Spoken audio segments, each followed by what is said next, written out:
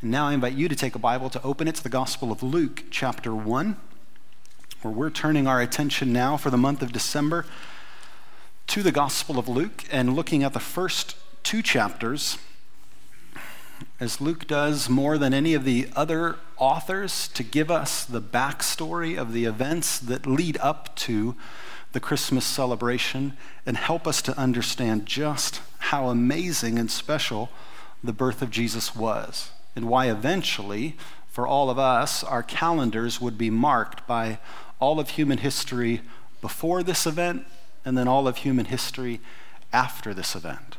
And so we've titled this series, Let Us Adore Him, because we believe as Christians, as Gaylord was referring to, that the person who's come that we celebrate is in fact mighty God.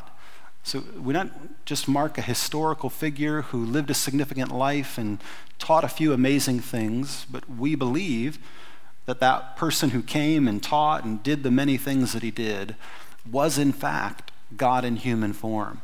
Therefore, that it is appropriate to adore him, to worship him. That is the honor that is due him as the one who made us and then came to be among us. We're going to read the first 25 verses of the Gospel of Luke. If you're using one of the Bibles provided for you, you'll find it on page 803. Inasmuch as many have undertaken to compile a narrative of the things that have been accomplished among us, just as those who from the beginning were eyewitnesses and ministers of the word have delivered them to us.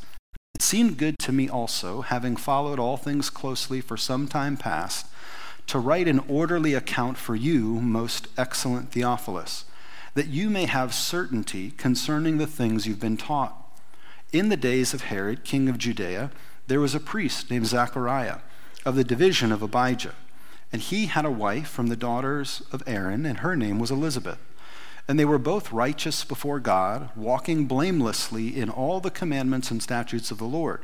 But they had no child, because Elizabeth was barren, and both were now advanced in years. Now, while he was serving as priest before God, when his division was on duty, according to the custom of the priesthood, he was chosen by lot to enter the temple of the Lord and burn incense. And the whole multitude of the people were praying outside at the hour of incense. And there appeared to him an angel of the Lord standing on the right side of the altar of incense. And Zachariah was troubled when he saw him, and fear fell upon him. But the angel said to him, "Do not be afraid, Zachariah, for your prayer has been heard. And your wife Elizabeth will bear you a son, and you shall call his name John. And you will have joy and gladness, and many will rejoice at his birth. For he will be great before the Lord. For he must not drink wine or strong drink, and he will be filled with the Holy Spirit even from his mother's wombs. And he will turn many of the children of Israel to the Lord their God. And he will go before him in the spirit and the power of Elijah, to turn the hearts of the fathers to the children, and the disobedient to the wisdom of the just, to make ready for the Lord a people prepared." And Zacharias said to the angel, "How shall I know this? For I'm an old man, and my wife is advanced in years." And the angel answered him, "I am Gabriel. I stand in the presence of God, and I was sent to speak to you and to bring you this good news. And behold, you will be silent and unable to speak until the day that these things take place, because you did not believe my words, which will be fulfilled in their time." And the people were waiting for Zechariah, and they were wondering at his delay in the temple. And when he came out, he was unable to speak to them. And they realized that he had seen a vision in the temple. And he kept making signs to them and remained mute. And when his time of service was ended, he went to his home. And after these days, his wife Elizabeth conceived. And for 5 months she kept herself hidden, saying, "Thus the Lord has done for me in the days when he looked upon me, to take away my reproach among the people." And this will conclude our reading for today. The opening question as we come to this passage is simply, why do we need Christmas? And we might answer that differently today, and we would answer it differently than they would have 2,000 years ago. When we think of it, most often stuff that comes into our mind is a time to get together with people we haven't seen in a while, or a time to celebrate. the good things in our lives, to exchange gifts with people and opportunities to just express our love. And we need moments like that in our day, and that's why we need it. But that experience today is drastically different than how they would have answered the question 2,000 years ago of why they needed a Christmas. We just, as a church family, finished going through the book of Nehemiah, and Nehemiah had been a part of a group of people that had gone back to help rebuild the city of Jerusalem. Some had gone before him to help rebuild the altar, and then others to build the temple, and he went to fortify the city walls. And as the story ended, as we saw last week, it didn't end triumphantly. It didn't end with the sense that now that the walls are rebuilt and now that the temple's rebuilt, just everything's good again. No, it ended somewhat frustratingly for Nehemiah. He was disappointed and unsure if people would honor the work that he labored to do and carry on the worship as it was supposed to happen. So when we get to the end of Nehemiah, we realize the people of God, they still need a Messiah. They don't just need a restored house of worship, and they don't simply need a safe city to live in, but they still need the fulfillment of what the prophets had been claiming, that a Messiah would come. In Ezekiel, the way it was phrased was that God said, no longer am I going to send other people to represent me, but I am going to come myself and rescue you. And not only as the book of Nehemiah ends, but as the whole Old Testament ends, it ends with this still looking forward and wondering when and where will the deliverer come. And from the close of our Old Testament to the beginning of our story in the New Testament is around a 400-year period of history. And so this is something that they had been longing for and waiting for a long time. Not just trying to get from Thanksgiving to Christmas. There was generations of people waiting and longing for this to take place, for Messiah to come. Specifically, Luke unpacks for us that these are the days in which Herod the Great was the king of Judea. And for many of the people, that meant it was a mixed experience. He was at one and the same time one of the most brutal Roman leaders of that day. You did not want to get in his crosshairs. He didn't respect his own family.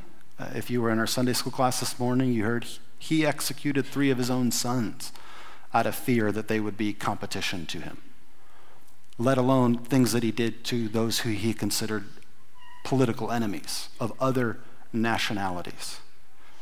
But at the same time, he also invested quite a bit of money for the rebuilding of the city and the rebuilding of the temple. So that in just the last 20 years before this story, quite a bit of public funds has been put into making the temple even more elaborate than it would have been in Nehemiah's day. If you remember, in the time of Ezra and Nehemiah, once they started the project, most of the people, when it was done, who remembered what it used to be like, they started weeping and crying because they knew that what they had just put back together was nothing as beautiful or as glorious as it was in Solomon's day. Well, now there was a pretty brutal person in power who knew how to get things done. He built lots of palaces, but also as a way to appease some of the people, he also gave money so that they could have things built up that they wanted built up. And one of those things was the temple. But here again, it was this mixed relationship where they knew he wasn't a godly person. When needed, and to appease at times future rebellion or revolt, he would offer projects that would show goodwill towards the people. But you never felt safe or secure under him. And he was the ruling power. In spite of every good thing he did, they looked at it and said, for us, in our region, this is the most powerful person, and we know he's corrupt. We know he doesn't care about God. He's not praying to God to figure out what the right or wrong thing to do is, but he has power over all of us. And that's an unfortunate reality. But none of them could deny it. Then we're introduced to this couple, Zachariah and Elizabeth. He comes from a family of priests, and Elizabeth comes from a family of priests through Aaron. And so their background and pedigree is about as solid as you could ask for. And Luke tells us that they lived their lives with amazing consistency, that they were righteous. They were very sincere people who sought to follow after the Lord. It says in verse 6 that they were both righteous before God, walking blamelessly in all the commandments and the statutes of the Lord. It's about as good of a verse that could be written about any ordinary couple on the planet. They came from a good background. They lived lives of integrity, seeking as sincerely as they could to follow after God. It's not saying that they were perfect and they never made a mistake, but comparatively speaking, they were about as good as it gets. And yet, even in their obedience, they had experienced frustration and unfulfilled promises and desires. They were not able to have children. And so when we look at both of these, there is someone who's reached amazing heights of power in spite of the fact that they're wicked and they don't care about God. Then we have this couple who cares deeply about God. They're committed to it with their whole lives. He's a priest in the service, but not everything in life works out the way they want it to. It's not just all unfolding according to their plan or prayers. And we say both of these are reasons we need Christmas. Because there is no ultimately political solution for everything that ails us. There is no one leader who can solve all the problems by simply using all the resources available to any one government at any moment in time. That isn't the way in which Messiah is going to come. And sometimes in our broken world, people that shouldn't even be in positions of power get into those positions of power. And then they abuse that power against other people. And we experience that frustration and that futility. But then also, even the religious among us, with the most sincere effort and time devoted to God and following after him, experience pain and loss and hurt that this world shouldn't afford. And here's the thing, when we can all recognize that the world is broken and it has trouble and heartache, oftentimes it can either be through politics or religion that we look for some sort of an answer or a solution to those problems. And Luke, as he's unfolding this story to us, is reminding us that no, sometimes it helps, but sometimes those systems are just as broken as we as individuals are. And so they have struggles and imperfections just like we do. And so if we put all of our hope in politics to answer our problems, or if we put even all of our hopes in the temple and religious leaders to answer our problems, again, we say, not much is going to change. Not much is going to get fixed. And so we need Christmas because we need a Messiah and a Savior who comes from the outside of all of that and enters in. We need a Savior who's uncorrupted by the politics of his day, or even by all the attempts at sincere people who are trying their best to follow God, but they don't know fully what his will is. They're just, in Paul's words, looking through a glass dimly. The rescue, the Savior, isn't going to come from within us. It has to come from outside of us. It has to enter into this story. Otherwise, the story is going to keep repeating itself. Where someone new will rise up to power, or someone new will be leading in the temple, but we'll experience the brokenness of our world in both of those places. So for the people, as they were longing for Messiah, there was a hunger, there was a thirst, there was a please, God, come. Because Herod's in power, And even his good attempts to appease us have so much corruption behind them, so much wickedness. And then even in our sincere attempts to follow after him, we realize we're not God. We can't just make things happen as we wish they would. And this is why they needed Christmas. This is why there was a longing in the people of God for a Messiah to come. The next question that we come to is, well, why can we trust the first accounts of Christmas? We're introduced here to a story, and part of this story tells us there's corruption in high places, there's even brokenness and frustration in religious places. So why can we now come to something like this and have confidence that Luke is being truthful to us? Or Matthew or Mark or John, wherever we would decide to enter into the story. And that's a legitimate question for any of us to ask. And part of the way of getting there is that it can't just be answered in one setting. It has to be thought through over a period of time. In the same way that you would interact with any other person and over time say, do I feel like this person's telling me the truth or not? Do I feel like they're giving it to me straight, or do I feel like they're trying to sell me something? And it's partly in interacting with someone over time that you encounter and you say, the more I'm listening to you, the more I feel like you're trying to sell me something. Or the more I'm interacting with you, you seem to be honest. You're honest about the good parts and the bad parts, and you're making a case for something, but I think I can find you trustworthy. Luke acknowledges this. He starts off this gospel addressing a specific person named Theophilus, and he says to Theophilus, I'm going to do my best to tell you this story from the multiple things that I've heard and the investigation that I've put forward as to what really happened. And he himself believes in Jesus. So in that sense, he's biased. He's come to his own conclusion that this is really true.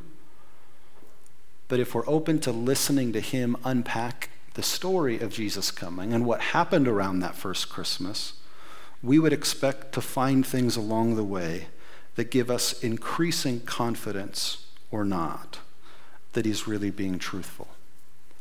And here at the beginning, we see in his description of the frustration that Elizabeth and Zachariah are going through, they really do sound like an ordinary couple. You could say to yourself, I know someone in my life who I think is as sincere as possible and is trying their best, and that doesn't mean life has gone perfect for them. That doesn't mean everything has gone great. And you know, I've interacted with people who don't care a lot about God. And they seem to get okay in life. They seem to get ahead at times. And so just even as he unpacks this, we have to say, is this true or not? I was telling someone we went for Thanksgiving to Cincinnati. And so we drove home yesterday. And I didn't think about it before we went down, but as we were there, I realized, Saturday's the Ohio State-Michigan game. If we plan to drive then, like Columbus will be a ghost town. Like the whole city will be glued to a TV and no one will be on the road. And sure enough, it proved to be true. So we did it and made it home in really good time with not a lot of traffic yesterday. And I could describe the trip to you in one way and say, we made it home without a lot of traffic, and so we made really good time. But as I was talking to another friend who's a young mom, she's like, but how did it go? Like, do you guys fight a lot in the car or not? If I would have said, no, 4-hour road trip, no one fought. You'd been like, that's hard to believe. Like, it's hard to believe you're being truthful if you're saying no one argued. So I said, no, if you would have hit the record button for the 3-hour-and-a-half drive that it was, you would have gone from everything like, I don't want to be in this family anymore, why did God put me here, to then, yes, playfully singing along and having fun. And it was a good trip, and a whole lot of stuff happened on the way, none of it traffic related. And you can, even if you don't know me, you would start to believe a little bit more that's true. It's more believable than if I were to say, no, I just have angels as kids, and no one argues. And Amy and I never have a disagreement over where to pull over or stop along the way in a trip. say, I'm just not sure if that's true. Or while we were down there, because we were at my sister's house, on Friday morning, we woke up and we thought, the boys would love to probably decorate for Christmas, so we decorated. And it was amazing to look at it and say, it is really not stressful at all to decorate for someone else. Like, we didn't get into a single, really, argument or fight that happens when we do it for ourselves about where things should go and how it should be. And it's like, this is the same amount of work. And we just did it all for someone else. And it was so much more peaceful than when we have to do it for ourselves. If you find any humor in that, it's because you can say, yeah, what's up with that? Why is a home project, even if you're skilled at home repair, more frustrating than to work for someone else? And that applies in so many different categories. Well, as we encounter Luke and let him tell us the story, he's willing to tell us the good and the bad, the hurt, the pain, the things that seem to resonate with our own hearts, that this is what life is really like. And if there's going to be a savior from the outside who's going to enter into this story, and he's going to enter in and be the Messiah, I'd expect that when we read this story that there are people along the way who have a hard time believing it. And they actually have almost no category of what to do with it. Instead of reading the story as it unfolds, and as the angel makes an announcement, Zechariah's like, of course, I've been waiting. This is perfect timing. No, when we read the story, Zechariah is a priest, which there are many, many priests. His division is chosen to come to the temple. Of that group of people, lots are cast. And so he's picked. It's like rolling a dice. Okay, Zechariah, it's you today. You're going to come on in. For an hour, you're going to come into this room where no one else is allowed. And they're waiting outside, and it takes so long that they're like, uh-oh, this can't be good. Because sometimes when a priest is chosen to go in, he's not just going as an individual, he represents the whole nation. And so if there is judgment from God on the people, that judgment might come on the priest. He represents everyone else. So if he can go in, offer the prayer, and come out and report back, almost everyone breathes a sigh of relief. Okay, things are good. But if he doesn't come out alive, we might be in trouble, everyone. We might have a whole lot more repenting than we thought we would. And so as he goes in, there's this sense of anticipation around him. It tells us an angel appears to him and gives him a vision that he, as an old man married to an old woman, have this longing and desire for a child that has been unmet for years. And they're told it's going to happen. You're going to have a child. And again, if we want to grow in our confidence that Luke is a truthful narrator of what happened, and we read that Zechariah's like, what? How is this going to happen? We enter into it a little bit more like, I like this Zechariah guy. I think I would say the same thing. I have no idea what I would say if a vision came to me in 400 years since the close of the Old Testament, when, yes, people have been longing for it, but how much of a sense of expectation do they have that this is really going to happen? It's good news, but he is genuinely surprised. So verse 18, Zechariah says, how shall I know this? I'm an old man. My wife is advanced in years. And he says, I've been sent to speak this news to you. And then, because of his struggling to believe it, he says the sign to everyone else is you're going to come out alive, but you're not going to be able to talk to any of them. And until your son is born, you won't be able to talk. It's weird, it's unusual, but wouldn't you expect weird and unusual things if the story's about to change forever in a way that it's never changed before? You would. There would be markers along the way that would indicate something's different this time. It's not going to be the same as it always was. There's this reference back by the angel of the promise of Elijah coming to prepare and turn the hearts of the fathers to their children, which if we turn back to the last book in our Bibles of the Old Testament, to Malachi, we see is exactly what had been prophesied by Malachi. And so as Luke is being careful to record these things, this is what he's being careful to make connections to. For anyone who's a Jewish believer and they say, this is strange. I don't know that God works in this way. Luke is telling the story to say, hey, don't forget about Abraham and Sarah. Don't you remember how it all got started? We don't exist as a nation if God doesn't come to an older couple who longed to have children but couldn't and says to them, you're going to. No, we're not. We're too old. Yes, you are. And a whole nation would come from them. They were hoping to have a child, not a nation, and not a nation that blesses all nations. And Luke is recounting the story of Elizabeth and Zechariah and making a connection to Abraham and Sarah for anyone listening in like a Theophilus to say, is this what God is really like? Is this how he would do things? Can I trust what I'm hearing is true? It's not my expectation that you could come strongly to that conclusion that the answer is yes this morning, if before this morning the answer for you was no. I'm simply trying to invite you to consider it, that if your answer is no, you have reasons to keep on reading. Submit your own questions to the text and say, what would I need to see to believe it? What would I need to hear to come to growing confidence that this is true? And then be willing to read it. Be willing to allow Luke to tell you the story.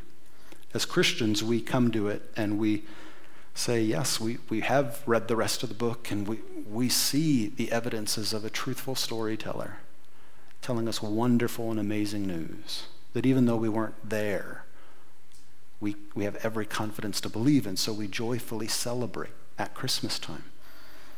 The next question of this passage is, how do we prepare for Christmas? Which is, again, very different for us than it was for them. The specific promise to Zechariah and Elizabeth was that they would have a son named John, and it would be his job to prepare people for the Savior.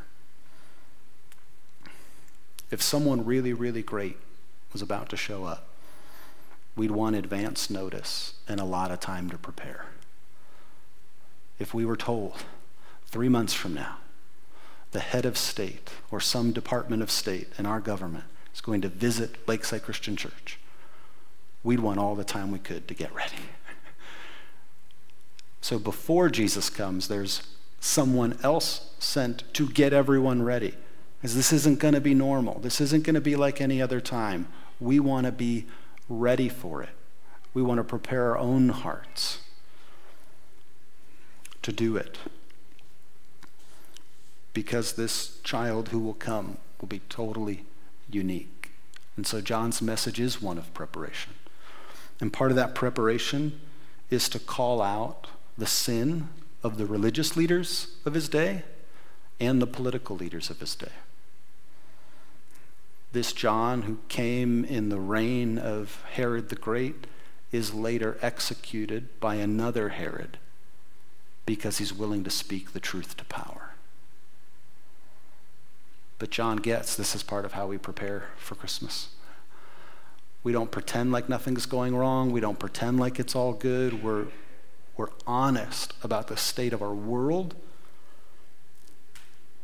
and the things that we suffer. John also just as much invited the Pharisees and the Sadducees, anyone who came out to the Judean wilderness, and he told them, you need to get baptized. What? We do? Yeah, you do. Because he's coming. But we're the religious leaders. There is not a person on the planet who does not need to get ready for this. You can't hide behind your religious credentials, your authority in the temple. You all need to come down to a river and get soaked and say, God, make me ready. Let me not miss this. Let me be prepared when the Holy One comes and he brings righteousness and justice and joy and peace in this world. Advent for us as Christians is supposed to be a time of preparation, not mostly in going through a list of gifts we want to get, but in a humble way saying, we need to be just as ready as anyone else. God, what do you want to work on in my heart? What are the blind spots in my life? What are the areas I still haven't surrendered to you? That when you do desire to come, I don't hide behind any of that, but I'm just ready for you to be with us. Let's pray. Heavenly Father, we thank you for the promise of your word, that we can come and hear about Zachariah and Elizabeth. And the good news that as you spoke to Zachariah's heart, that you have heard his prayer, which was his prayer for himself and his prayer for the nation as a priest. That you are a God in heaven who listens and looks down and is not ignorant of any of the stuff that is going on. You know it all. And we believe that you care. And so we are so thankful that you are willing to come from the outside in and be a light that this world needs. We pray that you would help us as your people to get ready, knowing that you have already come, but knowing that you have promised to come again. That in the same way we would heed the message that came from John the Baptist, that our hearts would turn towards you, that we would be open to all that you would want to say and do in our lives, that we wouldn't trust in anything else but your presence, so that we can give you the fullness of our hearts and our lives in adoration and in worship. In Jesus' name we pray. Amen.